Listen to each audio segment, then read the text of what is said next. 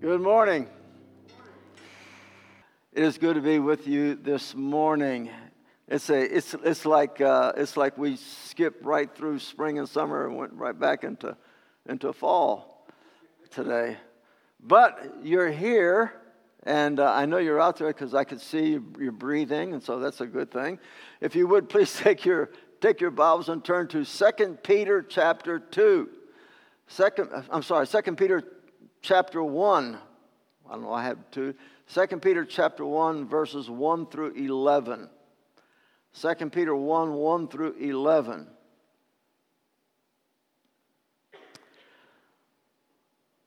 The scripture reads, Simon Peter, a bondservant and apostle of Jesus Christ, to those who have received a faith of the same kind as ours, by the righteousness of our God and Savior Jesus Christ.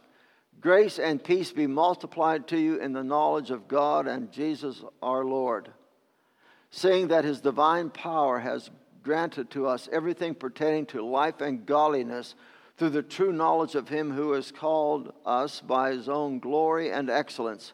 For by these he has granted to us his precious and magnificent promises, so that by them you may become partakers of the divine nature, having escaped the corruption that is in the world by lust. Now for this very reason also, applying all diligence in your faith, supply moral excellence, and in your moral excellence knowledge, and in your knowledge self-control, and in your self-control perseverance, and in your perseverance godliness, and in your godliness brotherly kindness, and in your brotherly kindness love. By the way, there's 8 of those virtues. For if these qualities are yours and are increasing, they render you neither useless nor unfruitful in the true knowledge of our Lord Jesus Christ. For he who lacks these qualities is blind or short-sighted, having forgotten his purification from his former sins. Therefore, brethren, be all the more diligent to make certain about his calling and choosing you, for as long as you practice these things, you will never stumble. For in this way, the entrance into the eternal kingdom of our Lord and Savior Jesus Christ will be abundantly supplied to you. Father, we thank you for your word. Thank you for this Lord's Day, Lord. Thank you for this church. Let's find people, Lord. Lord, just pray that you will grant to us both knowledge and wisdom and understanding too, Father, that we might see your word. Lord, experience the truth of it, and Father, apply those truths in our lives in Jesus' name, amen. So let me ask you a question to begin with. Who do you know that wants to be identified in this life as being someone's slave or bondservant? Like you say, when I grow up, my biggest aspiration is to be a bondservant. I want to be a slave. You don't hear that much. I don't think we've ever said, anybody's ever said, I want to be a bondservant when I grow up. I would think that people today are repulsed at any idea that they are someone else's possession, because that's what a bondservant is. You belong to somebody else. You're their possession. You're their property. And yet, here we have Peter, who some 2,000 years ago lived in a world, in a society that was filled with bondservants who were literally the property of another person. It was very common back 2,000 years ago to belong to somebody else. You are not your own. You are purchased by somebody. This term bondservant in the Greek is doulos. By the way, there are 5 words for bondservant or slave in the Greek. This is just one of them. But this word doulos means that a person's will is totally under the dominion and the authority of another person. You are not your own. You live under the command and the authority of somebody else. I don't know of anybody that would want to live in that kind of a situation, do you? that I want to be somebody else's property. So then, let's look at this in the manner of being two things. Number one, let's just cut to the quick. There is no such thing as you or I or anybody else not being a bondservant. We are conceived as bondservants. We are born as bondservants. We live as bondservants. And the only thing that separates us from being a bondservant is death. It's the only thing that's ever going to separate you. You are either a bondservant, a doulos to Satan, or you are a bondservant, a doulos to Jesus Christ. I know that we don't like the idea of saying, hey, I'm somebody's slave, but you are, and I am, and everybody is. We are a bondservant either to Satan or to Jesus Christ. When people say that, when I hear people say that I want autonomy, you're never going to have autonomy. You never can say that I can govern myself. That is not spiritually nor physically possible. You're either a bondservant of Satan or you're a bondservant of Jesus Christ. When we were conceived, we inherited at the very moment life was formed in the mother's womb. At that very second, the life is formed in the womb. That Adam's sin then becomes a part of that new life that has been formed. And not only do we have Adam's sin there, but we have the consequence of Adam's sin. Paul writes to the church at Rome and says in Romans 5:12, therefore, just as through one man sin entered the world, and death through sin, and so death spread to all men because all sinned. Two things you can guarantee yourself about. Number one, that you are dead spiritually because of sin. Number two, that you would be dead physically someday.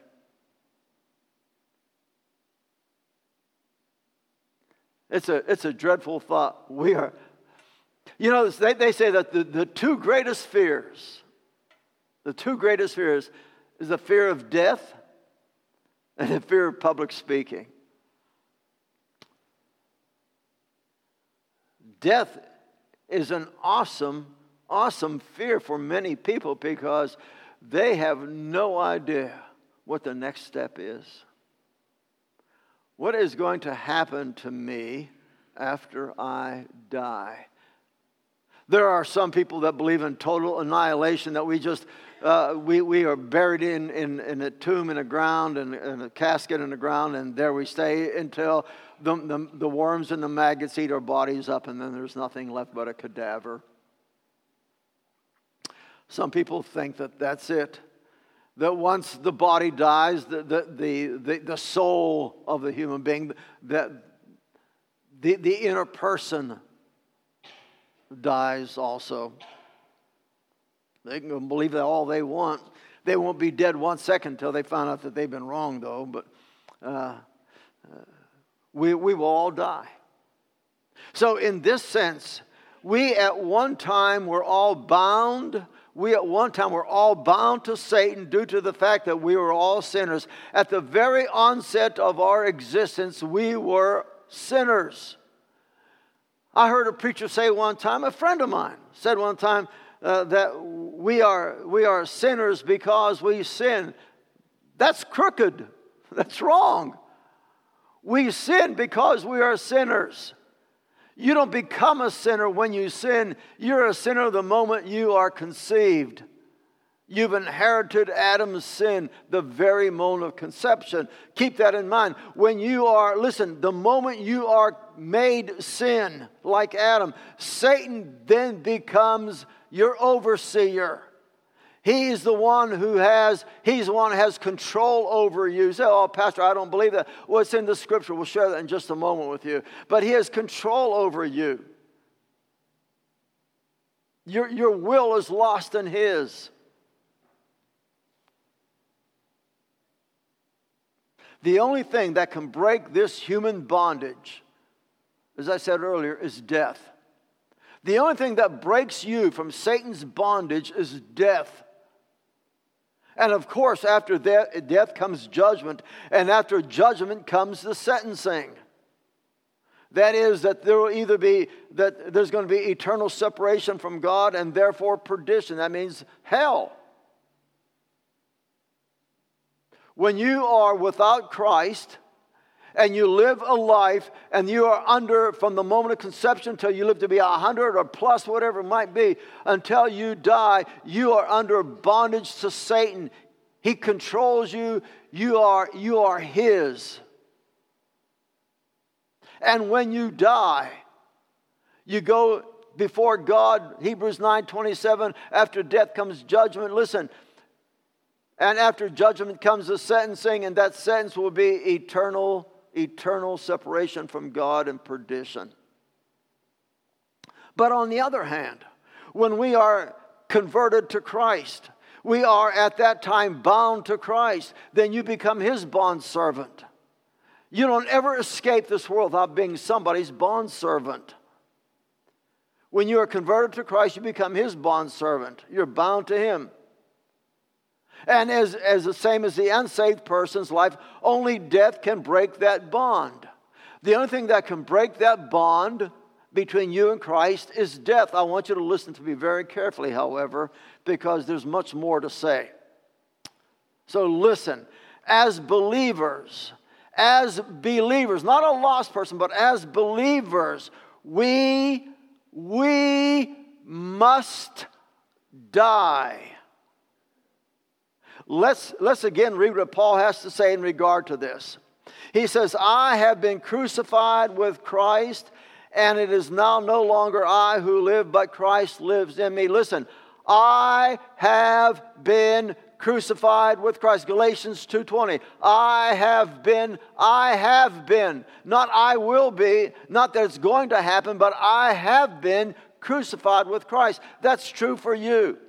If you are in Christ, you have died in Christ. Christ's cross is yours.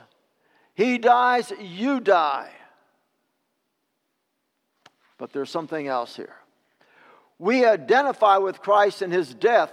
Death breaks bondage. However, not only have we died with Christ, but we also in Christ have done something else. You know what that something else is? Well, if you look at Romans chapter 6. I got several verses I want to read for. I was trying to cut this down to just one or two verses, but I can't. But in Romans chapter 6, Paul talks about the fact that we have resurrected with Christ.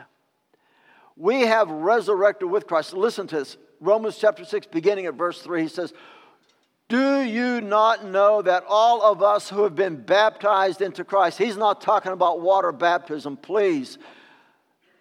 Let's not insult one another and say, well, that's water baptism. He's talking about baptized into Christ by what?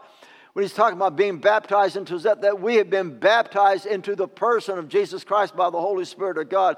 It's not just about water baptism.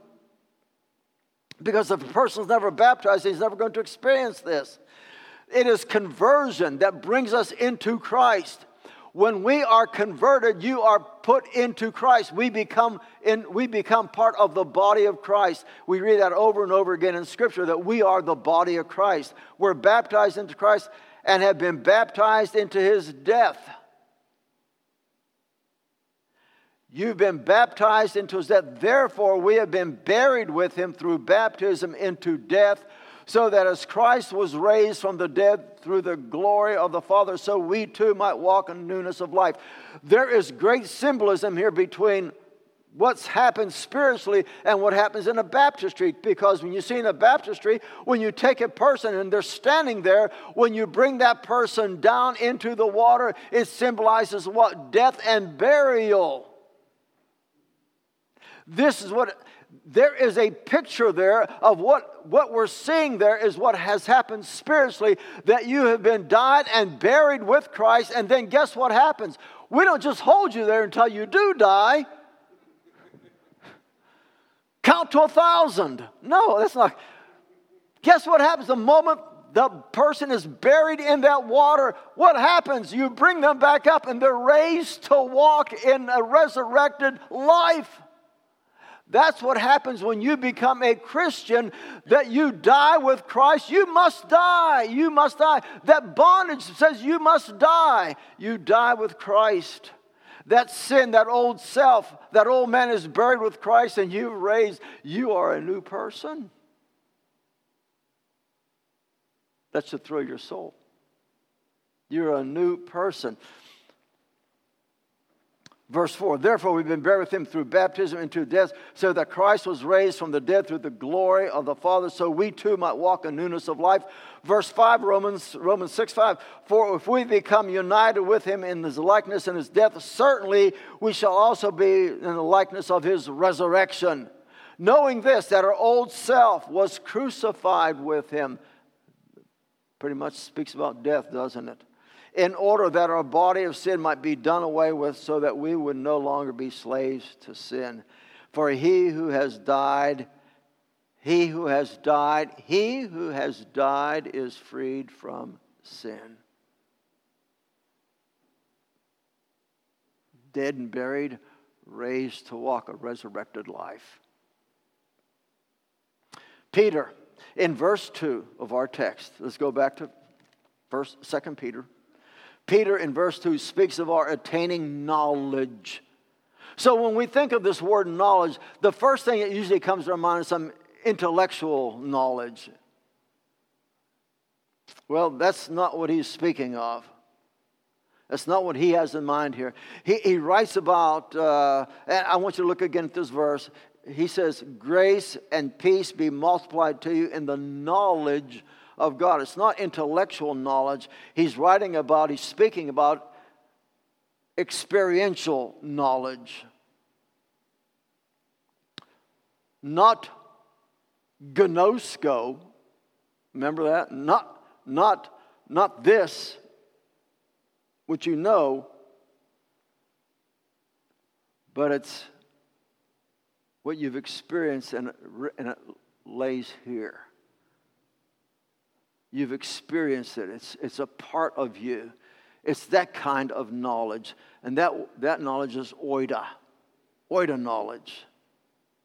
The kind that is received, the kind of knowledge is received by both the Word of God and the ministry of the Holy Spirit in the life of you, the believer. So you become a Christian, and all of a sudden, God's Word becomes alive to you. You begin to not just read it, it becomes an experience to you. That Word makes things alive. You become alive. You read that Word, and it speaks to you. It becomes a part of you. Not only that, but then you have the sanctifying work of you and the Holy Spirit cooperating together in your life, that as you mature in the faith, as you grow in the faith, you see this experience growing more and more and deeper in you. That's what he's writing about. When we move on to verse 3, where we find that as Christ is in our lives, by our trusting in him, that this Christ life in us transforms us. That is, our inner being is changed in such a way that there now exists a moral and mental difference in us. That is why we have in our church many people who say that they are Christians. There are some churches that will have 2,000 people as members, but only 300 might show up. Why? Maybe many of those members of the local church and not members of the body of Christ.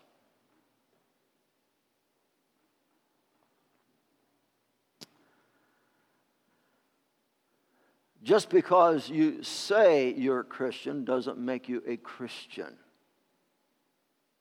Just because you think you are a Christian doesn't make you a Christian.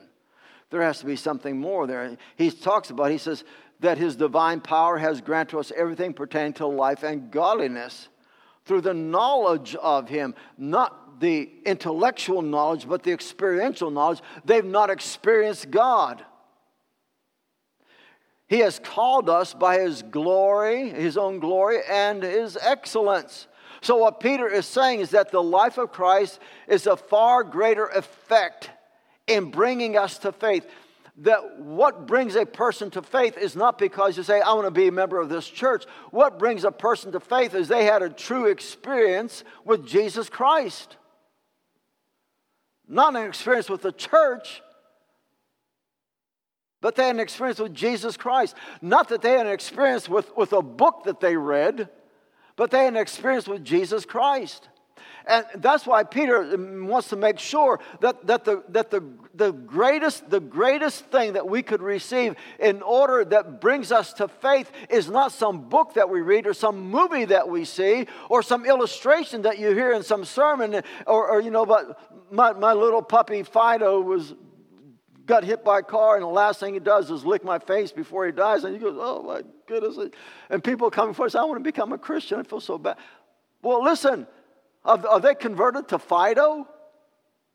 Why do we do this? Why are we manipulating people down the aisles? That's not what Christianity is. A person who has an experience with Jesus Christ has seen Christ come alive through the preaching of the good news of the gospel of Jesus Christ, that there is more in the study of Scripture pertaining to who Jesus Christ is and coming to faith in Him than you'll ever see in reading a book. Now, I'm not saying that we should not read books. Of course we should read books, theology books and devotional books. Listen, we should read them. They're wonderful. Well, not all of them, but many of them are wonderful. But none of those are as good as the gospel. None of them. Folks, you can put all the laser light shows you want to in a church. You can have all the PowerPoint you can possibly think of and put it in the church. We can paint everything black and we can put the spotlight on the preacher. We can have a disco ball spinning around. Listen, none of those things is greater than the sheer preaching of the Word of God, because the preaching of the Word of God is about Jesus Christ. Not about how we decorate the auditorium or paint the walls, or something that you read in a book, or some illustration that you hear that moves and motivates you. It is about Jesus Christ, His teaching and His person. That Jesus Christ died for you, and He bore your wrath, and He bore your sin, and He bore His Father's wrath. So then, we see that, we come to verse 4. And there is a phrase in verse 4 that everybody wants to know about. It grabs your attention the moment you see it, because Peter says, so that by this you may become partakers of the divine nature. Man, I heard a politician say, every human being has a divine nature. Bzz, that's wrong. First of all, if it's a politician, they may not know theology. Are you aware of that? That every politician, isn't it amazing to you that some superstar sports person becomes a Christian and all of a sudden they become an instant theologian?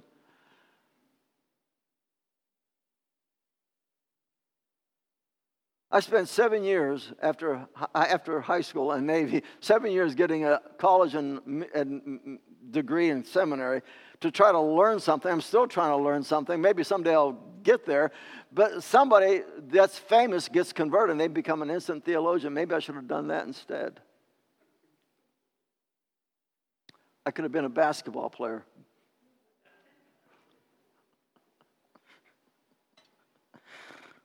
or an offensive tackle. Okay. The divine nature, this divine nature is ours by virtue, not because we're a human being. Please. It's not ours because we're a human being. It's by virtue of the Holy Spirit's work of regeneration in your life. Only then. Only then. If it ain't then, it ain't going to be. It's only by virtue of the Holy Spirit's work of regeneration in your life. That is, that God has given us the power to become His children, and it is not we who willed this for ourselves. You don't will the divine nature for yourself. You don't will yourself to be converted. In John 1:13, please listen. Please listen. I'm just going to share scripture with you. He says, who were born. Jesus talking about spiritual, John's writing about spiritual birth. Who were born not of blood, nor of the will of the flesh, nor of the will of man, but of what? God. God did it. Prior to our being born again, we were all dead in our trespasses and sins, right? Ephesians 2:1, you all know that. We're all dead in our trespasses and sins. That means dead, dead, dead. In this state, we had no desire to do the will of God.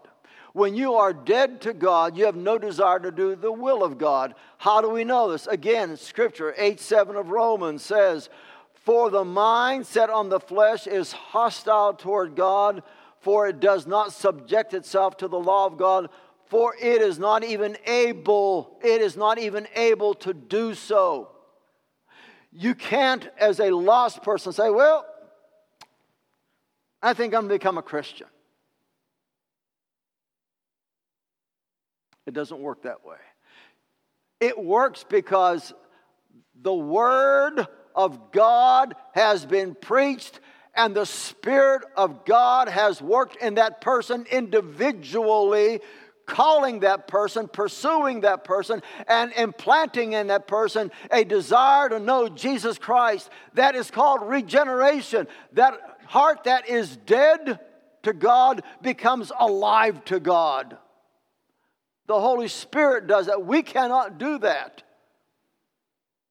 So, without Christ in our lives, our mind, our will, and our emotions are energized by Satan. Again, how do we know that? Ephesians 2:2.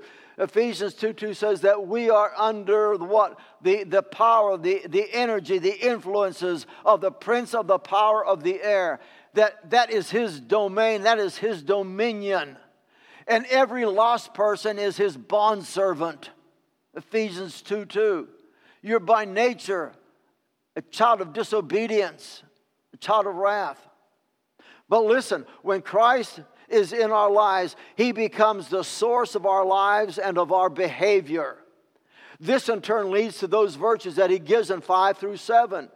Listen to these virtues. He says, here's the 8 virtues: faith, moral excellence, knowledge, self-control, perseverance, godliness, kindness, and love. That's what God produces in you. Those are the virtues that God puts in you.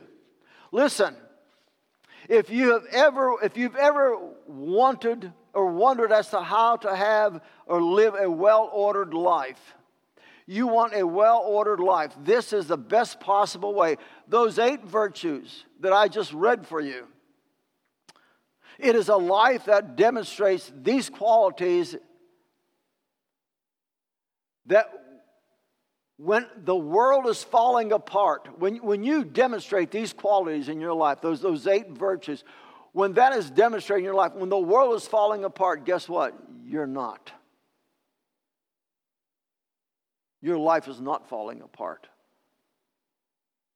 So then what we see here is that when Christ is present in us, that is the believer, that life gives a whole new moral change to us. But then, what do we say about the person, the believer, who seems to be of little transformation? There's not much he's not a transformative person. his life or her life is not transformative.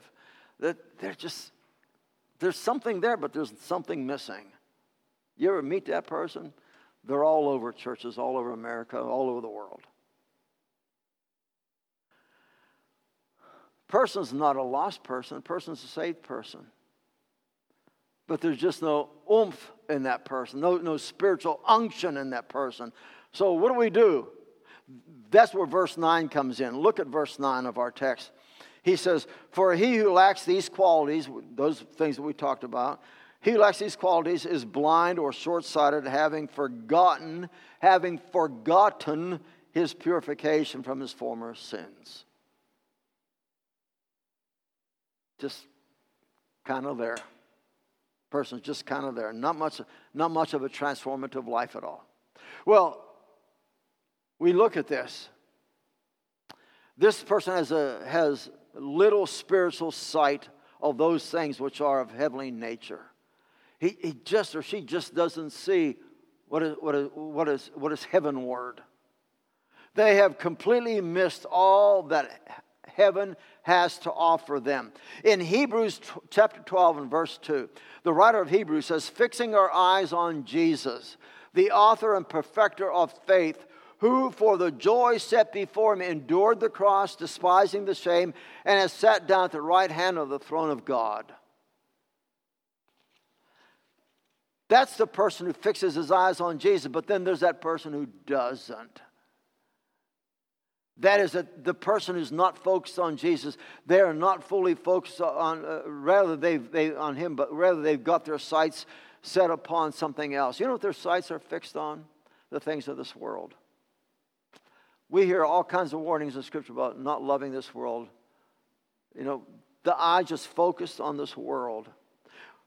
Would you please turn to Colossians chapter 3? In Colossians chapter 3, I want to share this with you. We'll be done in a few minutes here. In Colossians chapter 3. Look at verses 1 and 2. This is important.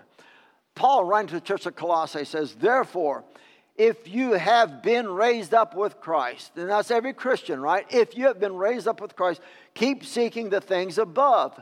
And that's the problem. People have been raised up with Christ, but their focus is not on the Son, the S-O-N. Their focus is not on the Son.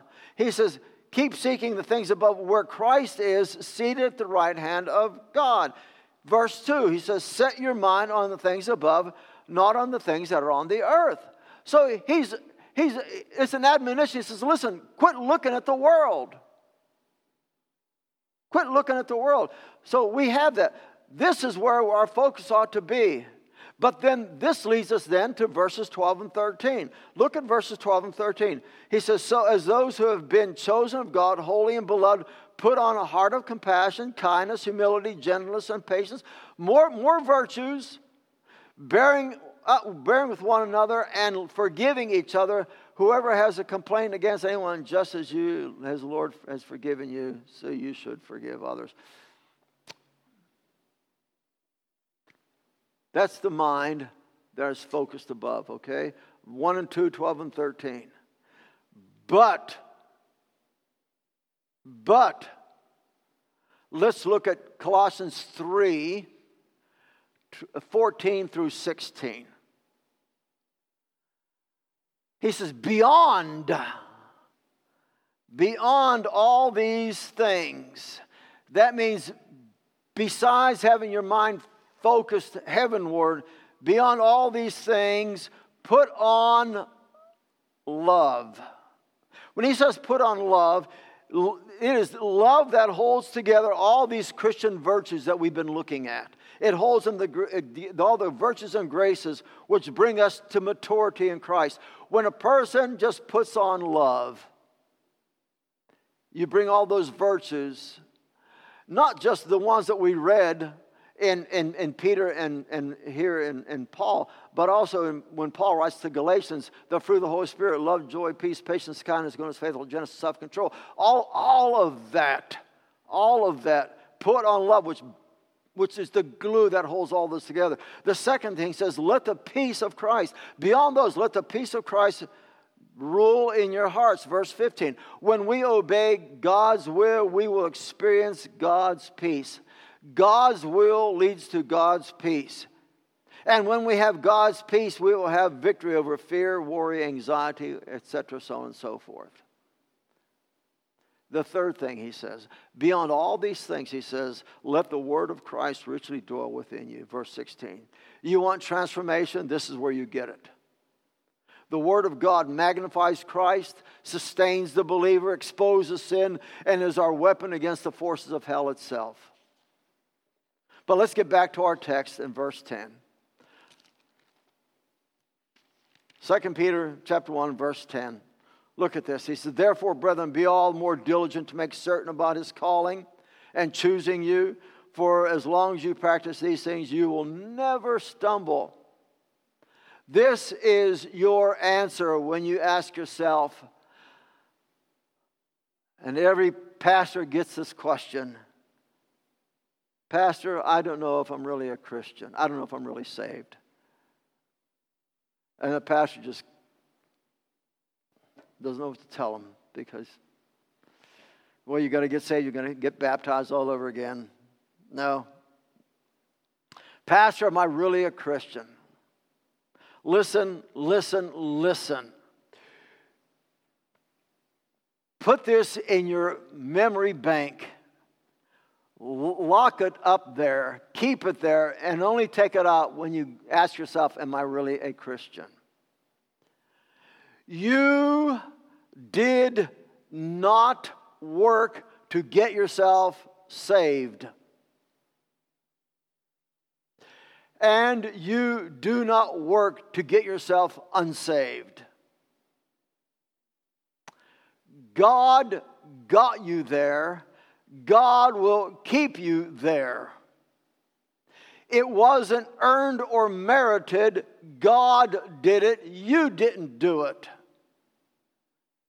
God's work. Is there, ask yourself this, not am I saved? Ask yourself this, since I have come to Christ, has there been a moral and mental change in my life?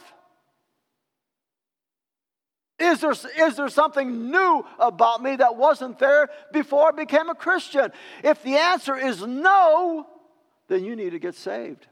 If there's no change, if nothing has changed, nothing, you cannot be a Christian and not have some transformation take place in your life. It's an impossibility. It was God who has called you. It is God who has pursued you and saw you. It was all of God. You didn't do any of that. God did that. Ask yourself, when God has done this in my life, has there been a change in me? Does what you now believe concerning Christ matter? Is your focus on a humanistic worldview? Or is it a Christian biblical view? Put it another way. Friend, listen. Is the Son, the S-O-N, in your eyes? Is he in your eyes? Is he your focus of your life? We learn in verse 11 that Jesus Christ is the only way to enter God's eternal kingdom. The only way you're going to get there, folks, is through Jesus Christ. John 14:6, I'm the way, the truth, and the life. No one comes to the Father except through me. He's the only way there, folks. If you come to Christ today, say, Jesus, I want you in my life. Jesus, I want you in my life. Jesus, I want my life to change. I want there to be a change in my life. I want to be sold out to you. If that's who you are today and you've never done that before, this is the day that you can call on Christ and say, Jesus, I want you in my life. It's not you saying that. The Holy Spirit has opened your heart up to believe the Scripture, that you're lost without Him. And folks, listen, you're either going to be in bondage to the devil or you're going to be in bondage to Christ. You're going to be in bondage to somebody. Would you not rather be in bondage to Christ? He would purchase you with His blood. And because He's purchased you with His blood, He will keep you secure in His hands. He will never leave nor forsake you. He'll keep you there for eternity. He does that for all who call upon His name. Would you today